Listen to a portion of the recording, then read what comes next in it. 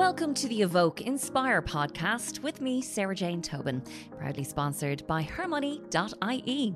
Hermoney is your trusted partner in financial empowerment, catering specifically to professional and self-employed women. Join us as we dive into inspiring stories of entrepreneurship, personal growth, and the world of finance. Hermoney.ie's mission is to provide women with the knowledge, tools, and confidence to thrive financially and in life. Today I'm sitting down with Sallyanne Clarke. This lady is one of the most recognisable names in the food and beverage industry in Ireland. Together with her husband Derry, she's revolutionised the industry for both the quality of their restaurants but also their unusual work practices.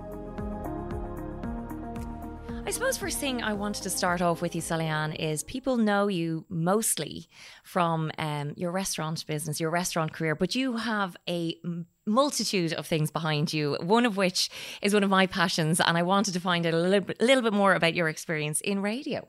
Radio was my first love, probably will always be my first love. Well, and if there's ever an opportunity, I'd go back to it in a heartbeat. But I started off... I was doing my Intercert and they were advertising for DJs on the radio. It was Capital Radio, Chris Barry in those days. Wow. And it was a bet, to be quite honest with you, with girls in school. And I went in and I was there for, about 7 years. So I was 15 when I started and I would go in to do my programmes in my school uniform, because it was cheaper rate on the buses. I'd have to pay full rate coming home, but I'd bring in my records, bring in whatever. And in fairness, Chris was a very good teacher and it was a great experience. And, you know, it was like all the neighbours would be listening, all your friends would listen.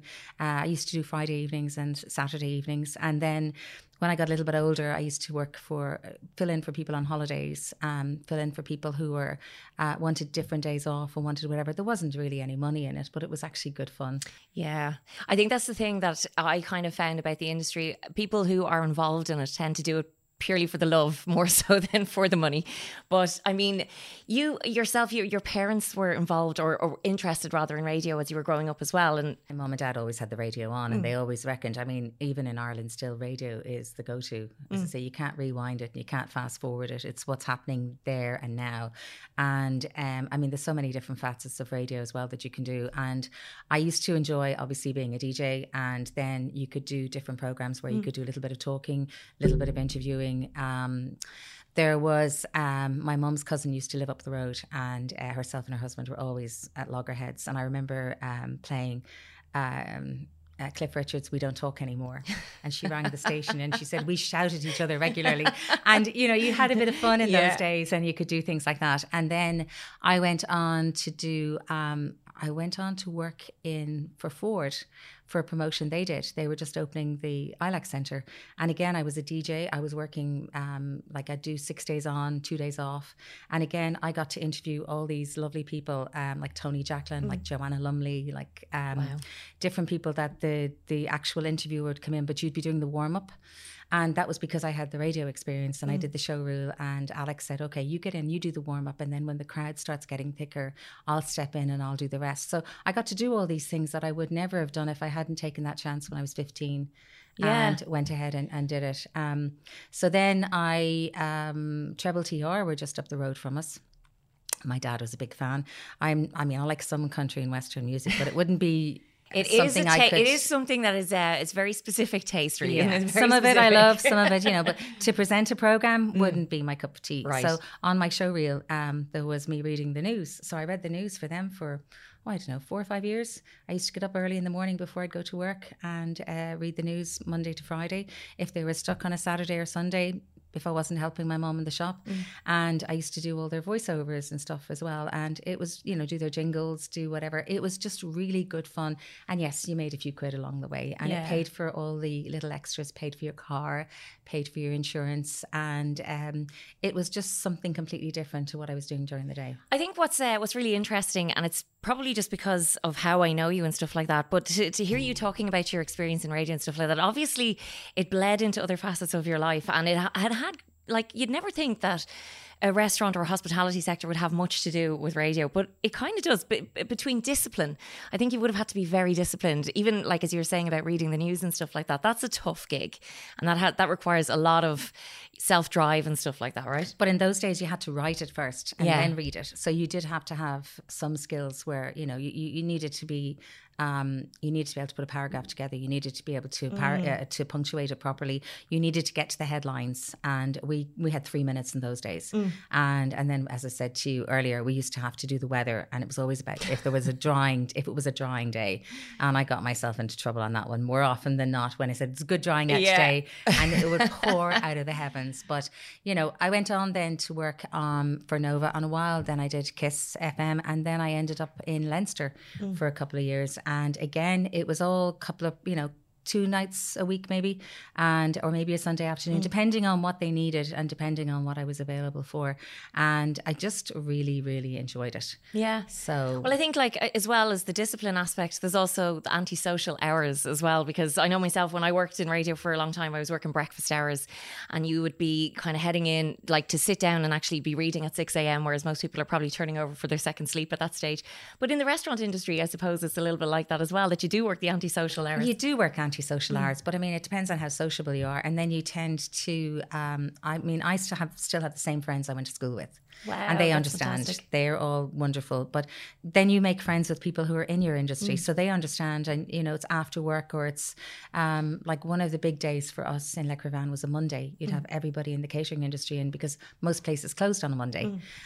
We used to open on a Sunday because that was the day we took our family out and our kids out. So Sunday and Monday were those days where you'd bump into everybody else that were doing the same hours as you were. And again, I know it's antisocial, but it's actually a very sociable industry. Yeah, well, like, I suppose that's something I never really kind of thought about. It is kind of like a little, I wouldn't say, it's like a little gang almost. It's like a community on its own as well. Because you guys, as you say, Sunday and Monday is like everyone else's Saturday, Sunday for you guys. Yeah, it's like if you go out on a Tuesday night or a Wednesday night, because you need to work Thursday, Friday, Saturday, and that's your night out, and that's what you do, and God knows who you'll bump into. But the other thing is the catering industry had a reputation for being quite, bitchy and whatever. It's not. Everybody is very good. Everybody will, unless there's, rivalry that will never... you'll never get over, which I haven't really seen, to be fair. Yeah. But people tend to, if you have a question or you need some help or there's something going on, or that a member of staff that you've got, there's something not quite right, and they've worked in X, Y and Z before, you can pick up the phone, you can ask without putting anybody under how would you say, without putting them into a difficult position. Yeah. So, and again, because the industry is quite tight and because everybody works so hard and the margins are not that great, you don't want somebody else being taken advantage of. Yeah. I think that's something that, I think a lot of people, we were discussing this earlier, that there's a perception about the hospitality industry. And I think you've just shown just there now or you've spoken just there now about how people can be wrong. But, over the years and your experience working within the hospitality sector and catering, how have you seen, things that have changed, like how people have changed, have attitudes changed towards like workers, front of house staff, kitchen staff? Well, we had a very short or very small turnover in Le Creuvan. I mean, all the guys used to call us Hotel California. They'd say you check out, but you never leave. Unless somebody was really, really, bad or did something that they shouldn't do. We tried to do an exit interview and find out, why they were leaving and what their ideas were. And basically to see, was there something that we should have done to keep them, or was there something that they particularly wanted to do that they just wanted to move? And it was to find out that yes, people want to move on, people want to move upwards, and people want to get more experience, but to actually sit down, and a lot of places don't do it, which I don't understand. So you interview people when you're taking them on for a job, and you take them in on probation and you do whatever, and if you've had them for a long time and you've had a really good working relationship, and then they come and they give in their notice out of the blue, it's not just a case of, oh, they're leaving us, it's a case of, okay, why are they leaving? And what can we make better, or what is the reasons? And if it's just because they want to move up and they want to work in a 2-star as opposed to a 1-star Michelin, or they want to move to a different county or a different country, that's fine. But you need to know these things. You need to keep abreast. Has there been I've only ever done one exit interview in my entire life, and I don't actually know because I never really kind of followed up to see if any of the suggestions I made were implemented or anything like that. But did you ever get anything that you really kind of thought, God, I never thought of that, or, you know? You find out things from people at an exit interview that they'd probably be afraid to tell you if for example, somebody was being a bully, or if there was something untowards going on that you didn't know about. You'd find all that out in an exit interview. It's actually a very good idea to do it, no matter what industry you're in, because you'll find people will tell you things when they know they're leaving that they would never tell you while they're working there. Wow, yeah. And it is an eye-opener. Sometimes they can say, you know, well, we used to, and if somebody comes up to me and says, we used to do it this way in my last job, and I say, well, if we haven't done it before, we'll give it a try. If not, we'll say, listen, we have done that, but maybe we can compromise. I mean, there's no I in team. Yes. And Derry and I couldn't have done what we did all those years on our own. You need a good team around you. You need to build a good team around you. And it's not money that keeps people. It's terms and conditions. It's being part of that team, letting them know that they're a valued member, letting them know that, you know, you couldn't do it on your own. Yeah. And there's different ways of pushing people's buttons. So, you know, if you've got somebody that's straight out of school, really cocky and wants to be head chef straight away, you need to actually sit them down and say, okay, you have to go through X, Y, and Z before you can even dream of becoming a chef de partie as opposed to a sous chef. And there are, you know, ways of doing it. You don't just come in and say, okay, I know everything. Yes. And I mean, we all know when we were 16, 17 and 18, we all all thought we knew it all. My mum used to say, why don't you go and get a job now while you know everything? Because by the time you're 21, you'll know absolutely nothing. Oh, I think that's what we all say from time to time. I always wanted to be a grown-up. Now I'm a grown-up. Send me back to school just for a week. I need a holiday. So, you know, you can praise somebody to get the most out of them. And there's other people that you have to actually sit down and go, listen, you know, you're too full on, you're too whatever, and you catch more flies with honey. So it's to find out what works with different people and to see what makes them tick. And that really comes with age. Yeah. And it's something that you figure out as you go along. I suppose that's the thing you were talking about, you know, building a team and building the right team.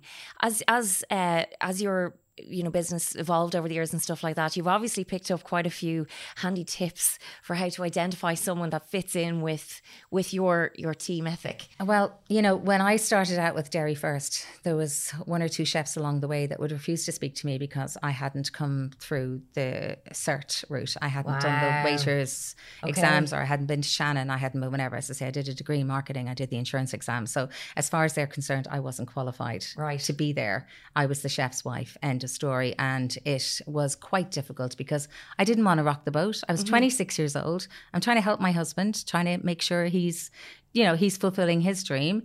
And then you come up with these difficulties. So as I got older, it was, you know, no matter what you do, and no matter what experience you have, it will always stand to you in some point of time. I mean, education's no load to carry. So I tended to look at people's qualifications, but I would rather hire somebody with a personality and teach them the way we do it, because everybody has their own way of doing it. You can't teach people to have a personality. Right. You can't teach people to be welcoming and kind and whatever. But if they have that in them and they want to learn, they're the best people as far as I'm concerned. Obviously, you get the people that are career waiters, managers, chefs, whatnot, and they know what it takes. But when you've got somebody starting out, if they've got a personality, if they're a cheeky chappy, or they're a girl who's willing to go that little bit extra and, you know, wants to learn, they've, in my experience, have worked out really, really well. Right. So like you wouldn't, you know, I suppose going out to a restaurant and stuff like that, and somewhere like Le Crevien, where it's quite high end and stuff like that. Is there, you know, any sort of personality that you kind of go, oh no, that's definitely a no-no for this kind of establishment, but it might work in a burger joint down the road? Yes, there are. But I mean, again, you'd give them a try. If they were that willing, you'd say, okay, we'll take you in. I would never take somebody out of a job. I'd get them in to try out first. Okay, yeah, that's a good idea. And then, idea. you know, you see, so at least you're not leaving them high and dry. Yeah. And then there's people who've come from coffee shops. There's people who've come straight from school. There's people who had jobs in the pub as lounge boys, lounge girls. And, you know, once they know what the hours are, and as I say, they have that personality and they have that little bit of get up and go, they usually work out really, really well. Yeah. And all you got to do is encourage them. And then when they see, you know, the money that they're getting and they see the tips that they can get. And I mean, hospitality is about welcoming people. It's about making people feel at home. And obviously there's some rules. So I always told them there's an invisible line that you don't cross. If somebody asks you to converse, asks you a question, by all means, whatever, but don't stand talking to them all night. They came out to be with each other, not with you. Yes. So there is that line that you don't cross. There's nothing more annoying. Well, it does happen. And again, it's because somebody's not there training them. Somebody's not there watching them saying, listen, you know, tap on the back saying, I need you in reception, or there's a phone call for you or whatever, just to get you away and let these people enjoy their evening. So there's always those little things. And I find in restaurants now, staff is a problem.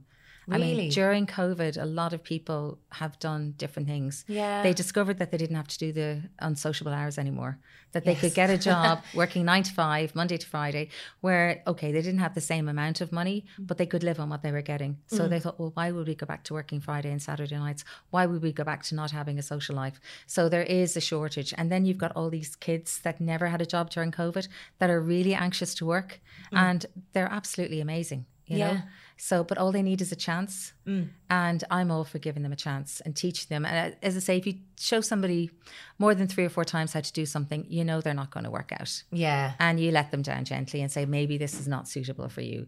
But you don't want to crush them. You don't want to tell them that they're useless or anything else. It's just, maybe this is not suitable. Maybe the kitchen would be better. Maybe housekeeping would be better. Maybe. But don't crush them. Don't, you know, because I wouldn't be where I was if I didn't get the opportunities I got. Well, this is the thing. I mean, you're talking about chefs giving you a hard time when you first started out because you didn't have the exact same qualifications and stuff. I mean, you must have some horror stories yourself to actually have arrived at that decision that you know always give somebody a chance. Well, my parents were in business. So my mom had a boutique and my dad had a newsagent. So we always worked.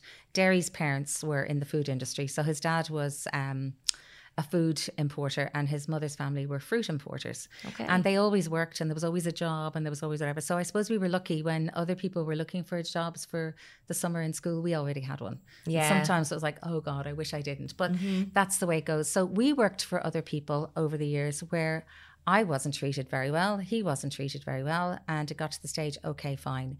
You want to open up your own restaurant, now's the time. You're not being treated very well. You're not getting the, you know, should I say, the rewards that you deserve. Now's our time to do it. And we'd both been in a position where we had been made to feel less than human, for want of a better description, in our jobs. And we made a conscious decision that we would never do that to anybody that worked with us. So we always said we wanted Indians, not chiefs. And that's what I said, there's no I in team. And if you work with your team, you get so much more out of them. Because you know, it's like if somebody has an accident in the toilet, I took my turn cleaning it like everybody else. It wasn't, okay, get a kitchen porter, get whatever. And, you know, people say about teaching the younger people how to do it. If they know that I'm going to get in and do my turn and you're going to do your turn, they have no problem doing theirs. Yeah, very true. And it's all, again, monkey see, monkey do. Very true. I suppose, like, that's the thing I wanted to kind of ask you about next is, like, when you were starting up your own business yourself and you were kind of cutting your teeth, so to speak, and you did come up against some obstacles. I mean, how did you overcome them, and what would be the advice you give yourself looking back now with all your years' experience behind you? Maybe not to take myself so seriously. Oh, really? And not to try and be perfect all the time, because that's impossible. Yeah. Like, I remember one time they were stuck and I went in to help and I was heavily pregnant and I'd never silver served anything before. And the potato I was serving went into a lady's handbag. And she picked up the plate and she put it on her head. And she said, do you think you could get it on the plate this time, darling? And I got it on the plate. I did, but I just collapsed laughing. So it's like, you know, I thought this was hilarious. She obviously didn't see the funny side of it. Yeah. But there's all sorts of things like that happen. And people make mistakes. And we all make mistakes. No matter how much experience you have, you still make mistakes. You know, things go wrong. We're all human. But it's to see the funny side of it as opposed to seeing that it's a disaster, because it's not a life or death situation. It's not like you're in a hospital emergency department where whatever you do is going to decide whether this person lives or dies. This is not those sort of life-changing decisions. So I think what I would say is don't take yourself too seriously and don't get upset when things don't go, you know, exactly the way to plan. Like, I remember, again, early days, this lady came in with her family for her birthday and she left most of her main course behind. And I was, you know, thinking, if I bring that into Derry, he's going to know, did you ask, is everything okay? Yeah. You know, was it cooked enough? Was it this? Was it that? So I'd asked all those questions and it was, yeah. And then she said, could she take it home? But her hairdresser and our hairdresser at the time were sitting at another table, and he said to me, "What's wrong with you?" And I said, "I feel really bad. It was that lady's birthday. She hardly ate anything." He said, "Darling, she forgot her bottom teeth." So, oh no, it's kind of all those little things that there's always something, and you have to see the funny side of it. Of course. Yeah, you really do. I mean, like when you were starting out, yourself in dairy, like, was there anything that, you wouldn't think as an entrepreneur, as a startup, that you wouldn't think that would be absolutely necessary, but it actually is, and you found out the hard way?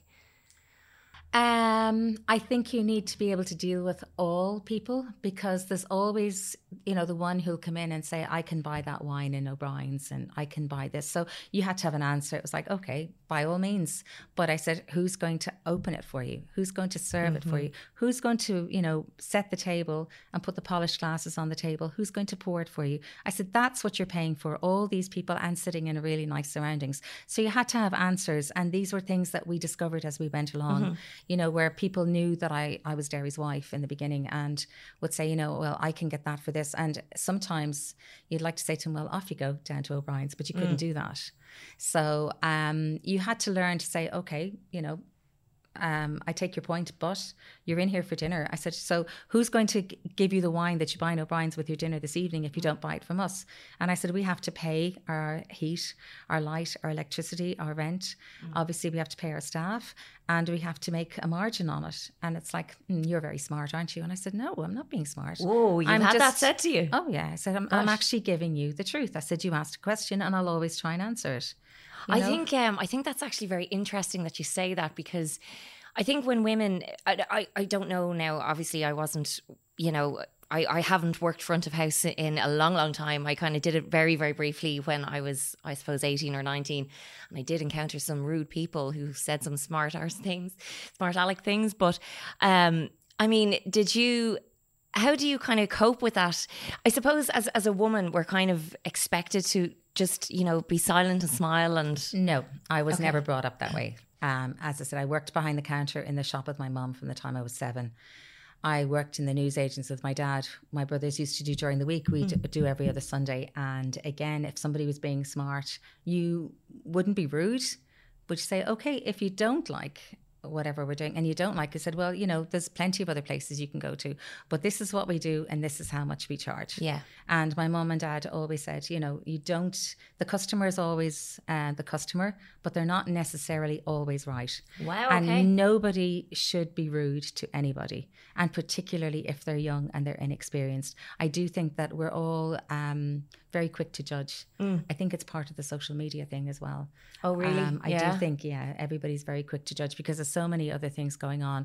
I mean, we were a Michelin star restaurant in the middle of Dublin, and we had very high standards. We kept our star for even the year we closed, we got our star again. But we always wanted to be the friendly face. Yeah. We always wanted to say, well, we appreciate you coming in, and we know that we're not the cheapest restaurant on the block, but that you are getting value for money. And I think, again, people need to know that they're getting value for money. Everybody knows the cost of things these days, but do they know the value? Yeah. And I think that's a very important distinguishing mark to make. I think what you're saying there about Le Creuvian, it's the only Michelin star restaurant that I've actually gone into, eaten, had a really nice experience, and not been a little bit self-conscious. Well, that was what we didn't want it to be. We wanted it to be, we didn't start out with a Michelin star. Within a couple of months, we got a Bib Gourmand, and then we got different things. And then they came in, we were doing renovations, and, we told them we didn't want the Bib Gourmand anymore because you had to have specific menus and you had to have whatever. And I remember this man saying, you're very stupid. You'll never get a star. This is not the way to go about it. Oh, right, okay. And I said, but this is our decision. And I said, this is what we've come to. And I did say to him, I said, you've got to respect that. And it was like, okay, we were Irish, we were running a French restaurant, we were doing whatever. And this guy from the UK thought we were, basically told me we were stupid. Wow. And we were very short-sighted. And whatever. We got our star 2 years later. Wow. And it was a case of, we just stuck with our guns, and we stuck with what we knew, and we did what we wanted to do. So we always wanted to have a fine dining restaurant, but we wanted to do it our way. We didn't want to be too formal, too stuffy, but we still wanted to deliver. And as I said, what I always said to our guys front of house was, we're informed informality. And that's why I come back to that individual line again, the invisible line again, that, if you're invited across it, do, but if you're not, don't. That you don't know whether people are talking business, whether they're having a row, whether they're out for a romantic meal or not. And I said, you have to, gauge all that when they walk in. You have to see as well when people walk in the door, whether they're in good form or bad form. So, if somebody walks in and going, hi, how are you? And they're standing looking at you, is everything okay? No, but as soon as I find something wrong, you'll be the first person to know. Oh. So they're the ones you kill with kindness and you make sure they have a wonderful evening. And again, that comes with age and experience. You were just talking there briefly about the year that the restaurant closed up and stuff like that. Can you tell us a little bit about what that was like for you?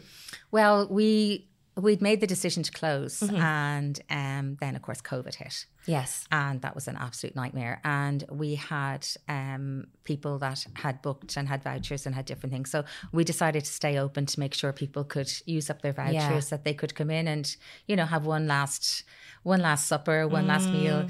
And obviously we're closed. So it was a bit of a nightmare. We were going to do another restaurant down in Temple Bar, which fell through again because of COVID. But Derry always wanted to do something more casual. Yes. And, and at this stage of the game, I'm easy to go with the flow. I would like to, I've always done my own little bits and pieces. And we just felt that it was time and that we'd done what we'd done. We wanted to leave at the top of our game. Yeah. And you most certainly did. I mean, well, I don't, you haven't left, but... That was, to leave L'Écrivain, and that was the plan. And even when people couldn't come in, I came up with this idea that, okay, we'll give people their wine instead, because the Money Laundering Act means if you get a voucher, I can't give the money back to you. I have to give the money back to whomever you bought the voucher for you. That's all part of the 2010 Money Laundering Act. So because people didn't want to go back to the givers, for want of another description, to say we didn't get around to using it, I offered them wine. So I sent them the wine list and I said, take what you want from the wine list. I'll give you a reduction on it. So during COVID, different Fridays, I just had lots of bags with different names on them. So people got wine for their vouchers. So we were trying to be fair with everybody too. Yeah. All our staff were very loyal and they all stayed on. Everybody got paid. Everybody got their redundancy payments. We were a really tight-knit family. Yeah. And it was a lovely, lovely group. I suppose... at that time, it was so unprecedented and stuff like that, but you guys had a good plan and you had a good structure in place. You had kind of an idea that, if ever something happened, you always kind of had a safety net, shall we say? Well, we had put the money to one side to close up. So we didn't want to walk away and go bust or go into liquidation like lots of people do. What do they say?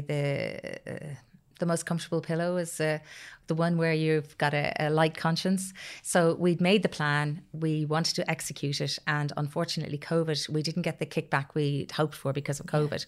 But we were lucky enough that we had business interruption insurance, and that's what helped us walk away clean. Wow. And again, it covered us for what was going on in China. And I'd say we're probably one of the lucky ones in the country after seeing what went on and, seeing what people were covered for and what they weren't. It doesn't make any sense to scrimp on that kind of thing when you're in business. No. And again, we had it for a year as opposed to 3 months. We had it for whatever. And again, that's going back to my background in the insurance industry. It's going back to my background with my parents, and that insurance was so important. And you had to make sure, and it was like health and safety. We were very, very strict about health and safety. And again, people thought we were a bit over the top, whatever, but it was for their health and safety as well as ours. Yeah, and I think that's very important. And again, all these kids that are coming in, they could be your child, my child, anybody's child. You wouldn't want anything to happen to them, and you wouldn't want them to be exposed absolutely to anything that they could possibly. And I mean, sharp knives, burns, all those sort of things. You want to minimize anything that you possibly can.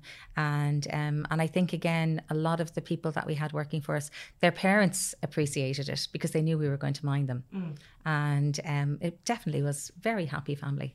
I suppose I wanted to ask you a little bit about Sarah May and her career, because she's living quite an exciting life in the sense that her her job is busy. It's the kind of thing that when, you know, you sit down and you say to someone, oh, you work in events, like that sounds so. And do you think you guys had any sort of an influence on her growing up? Because I mean, hospitality as well, like it's another one of these industries that people kind of are a little bit in awe of, in the sense that they're kind of like, oh, you must, you know, have a little bit of a glam background. Well, people say it's glam, but you work very hard. Yeah. When she was growing up, and if for her 18th party, we'd have or 16th party, she'd have a party. For her 18th party, big marquee, she wanted a masked ball. For her 21st, the same. So there was always parties in our house, and she'd get in and help us. And from the time she was probably 4, she's been in and out of the restaurant. I mean, I remember one day she came in and this gentleman came in, he said, I'm joining Mr. Murphy. And whoever was behind the desk said, no, Mr. Murphy hasn't arrived. And at 4 years old, she said, yes, he did. He's sitting on table 6.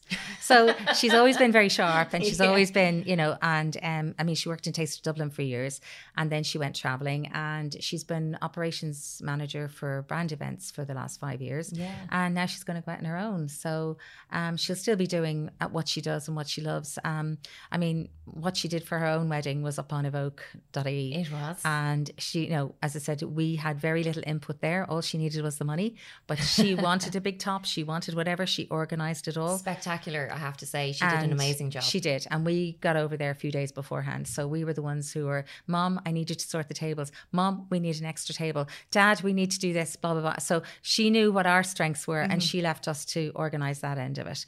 And she absolutely loves it. I mean, Pub in the Park travel all around the UK.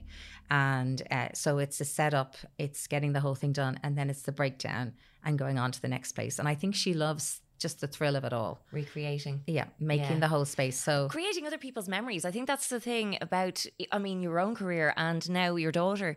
I think you guys are making the memories, like in Le Crevian and in your new place as well. People are going there for family occasions, whereas Sarah May is creating these big events where people are going on nights out that they'll remember when they're 70, and they'll, you know. Yeah, even the Christmas event she did last year was fantastic. She did that in Marlow, and it's amazing what can be done these days, even just with lights. And she's very good at what she does.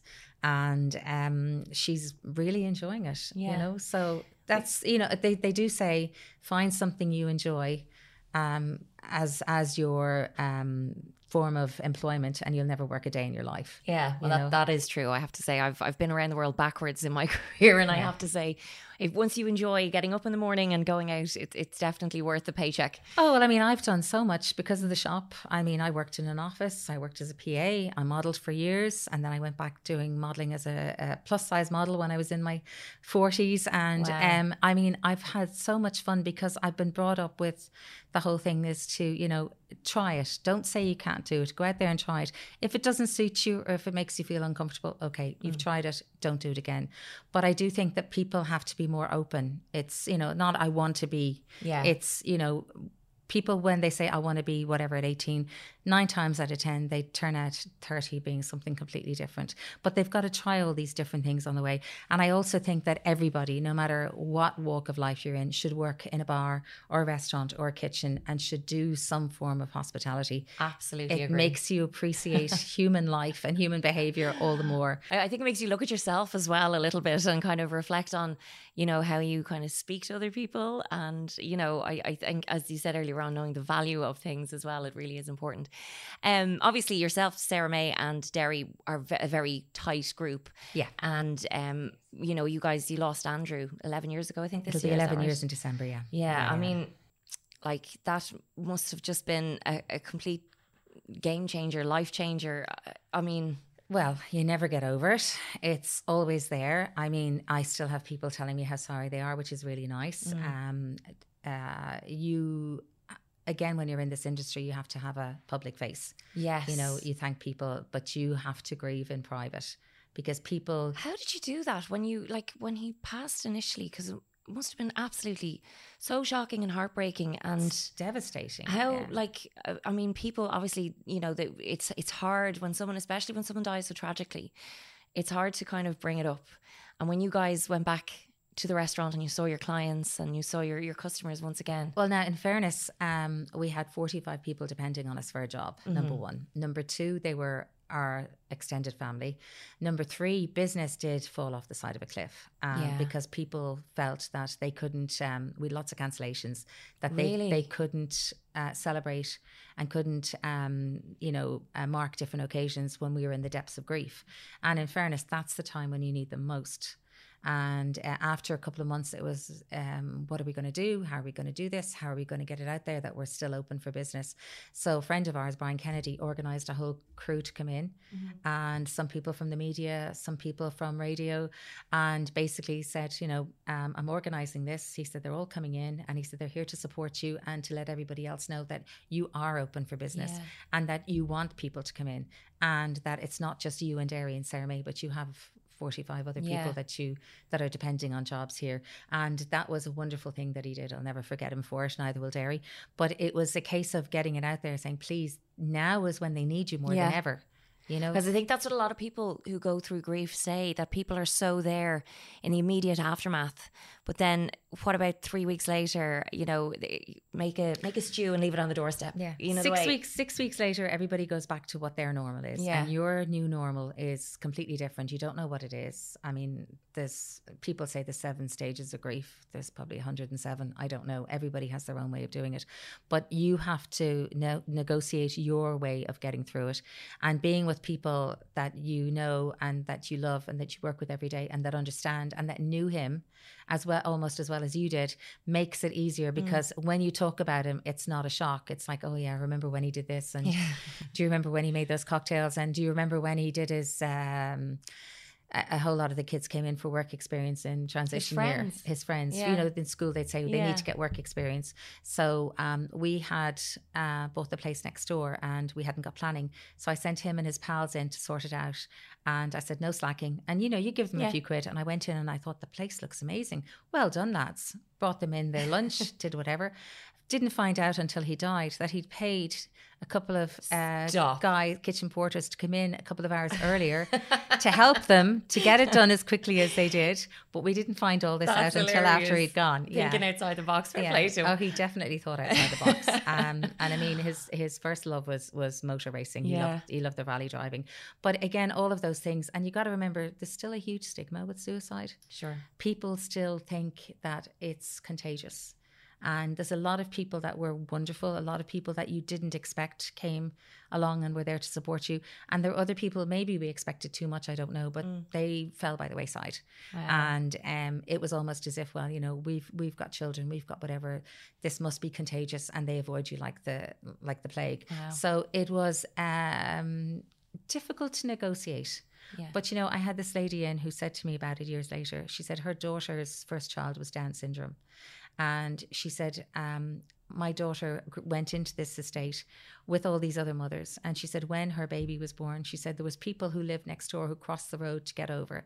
And she said, to not look at her child. To not look at her child, or not congratulate her, or not whatever. And I mean, a child is a child at the end of the day. Absolutely. Yeah. And she said, I understand what you're talking about. She said it was almost like a grieving process for my daughter because so many people avoided her.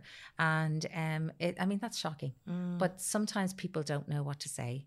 Yeah. Sometimes people don't know how to handle it. And that's perfectly understandable. But they don't have to say anything. A hand on your shoulder, a nod, a hug, just I'm there for you. But to ignore you or to avoid you or whatever it's very difficult to take when you're feeling so vulnerable anyway. Absolutely. I mean, we're the best country in the world for doing funerals and for doing wakes. But unfortunately, we don't always follow through. So if I was to say anything to anybody, regardless of whether your child or your husband or daughter or relative dies by suicide or not, there's still that grieving process. Yeah. And I think people should think a little bit more. But again, it's something that we learn as we go along. I think this kind of brings us full circle, and I'm probably back to my last question, which you've covered off so much in your life, and between Andrew's death and the highs of your early days on radio and modelling, and what would you rate your life out of 10? Oh gosh. If you were to take Andrew out of the equation, probably a 9. But because that is something that we will never get over, and has been so traumatic, I don't know, maybe a 5. Right. Because when something like, I mean, that leaves a great big hole in your life. Yeah. And especially when you see all the kids now, his age, they're getting engaged, they're getting married, they're getting whatever. It's a whole new thing that you know what you're missing out on. And I'm delighted for all these kids. They're wonderful, wonderful young men. But it's to see what's going on in their lives. And, you know, it does definitely leave a great gaping hole. But as far as, I mean, I'm not done yet. Absolutely. I would like to. By the looks of you, I'd say you've a fair. I would like to. I would like to do it. I mean, even doing the midday show and Elaine show. I mean, I did that for over 20 years. Thoroughly enjoyed it. Really loved it. When they pulled the plug on it, it was like, again, it was like a death in the family. Oh yeah. Because everybody got to know everybody so well, and everybody got on really, really well. So hopefully there's more opportunities out there for an old lady like me. Oh. And hopefully, as I said, radio was always my first love, will probably always be my last love, but I haven't really pursued it at the moment. Maybe I will. Yeah, you never know. You never know. Maybe. But no, I'm not finished yet. There's still a few things I'd like to do. There's still a few places I'd like to see, and Derry's the same.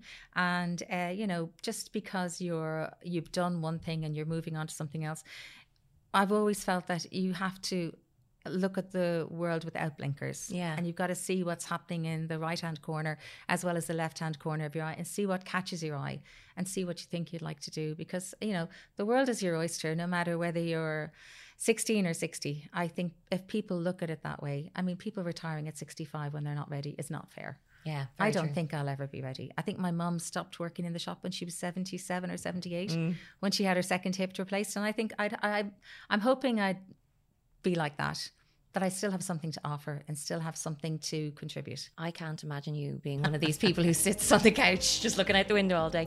Sallyanne, thank you so much for taking the time to come in. My pleasure. Thank you very much for having me. Thank you for joining us on this episode of Evoke Inspire, Her Business, Empowering Women in Diverse Professions podcast, sponsored by hermoney.ie. Be sure to subscribe for more inspiring stories and expert insights on thriving in various industries. Remember, financial empowerment begins with knowledge. Hermoney.ie helps you take control of your financial future, so why not visit hermoney.ie for more information? Until next time, stay empowered and inspired.